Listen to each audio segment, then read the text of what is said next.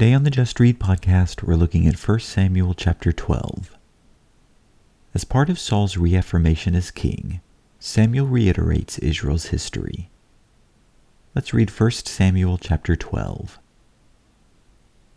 Then Samuel said to all Israel, "Behold, I have listened to your voice in all that you said to me, and I have appointed a king over you. Now, here is the king walking before you. But I am old and gray, and behold, my sons are with you. And I have walked before you from my youth even to this day. Here I am. Bear witness against me before the Lord and his anointed. Whose ox have I taken, or whose donkey have I taken, or whom have I defrauded? Whom have I oppressed, or from whose hand have I taken a bribe to blind my eyes with it? I will restore it to you." They said, "You have not defrauded us, or oppressed us, or taken anything from any man's hand." He said to them, "The Lord is witness against you, and his anointed is witness this day that you have found nothing in my hand." And they said, "He is witness."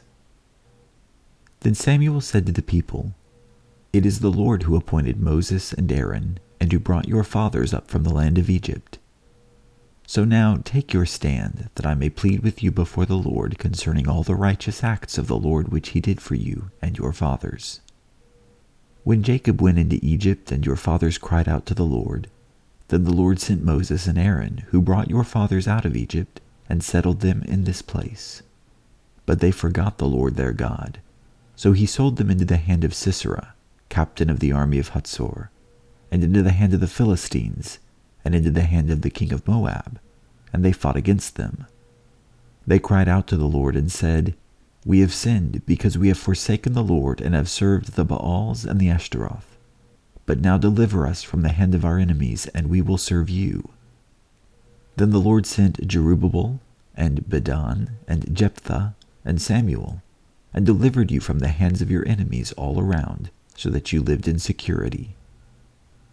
When you saw that Nahash, the king of the sons of Ammon, came against you, you said to me, 'No, but a king shall reign over us,' although the Lord your God was your king. Now therefore, here is the king whom you have chosen, whom you have asked for, and behold, the Lord has set a king over you. If you will fear the Lord and serve him, and listen to his voice, and not rebel against the command of the Lord, then both you and also the king who reigns over you will follow the Lord your God. If you will not listen to the voice of the Lord, but rebel against the command of the Lord, then the hand of the Lord will be against you as it was against your fathers. Even now, take your stand and see this great thing which the Lord will do before your eyes. Is it not the wheat harvest today? I will call to the Lord that he may send thunder and rain. Then you will know and see that your wickedness is great, which you have done in the sight of the Lord, by asking for yourselves a king." So Samuel called to the Lord, and the Lord sent thunder and rain that day, and all the people greatly feared the Lord and Samuel.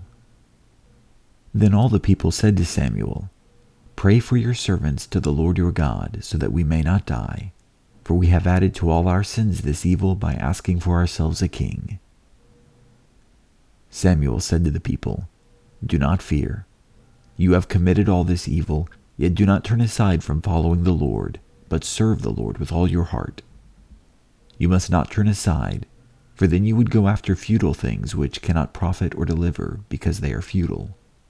For the Lord will not abandon his people on account of his great name, because the Lord has been pleased to make you a people for himself. Moreover, as for me, far be it from me that I should sin against the Lord by ceasing to pray for you. But I will instruct you in the good and right way. Only fear the Lord and serve him in truth with all your heart, for consider what great things he has done for you. But if you still do wickedly, both you and your king will be swept away." That was 1 Samuel chapter 12.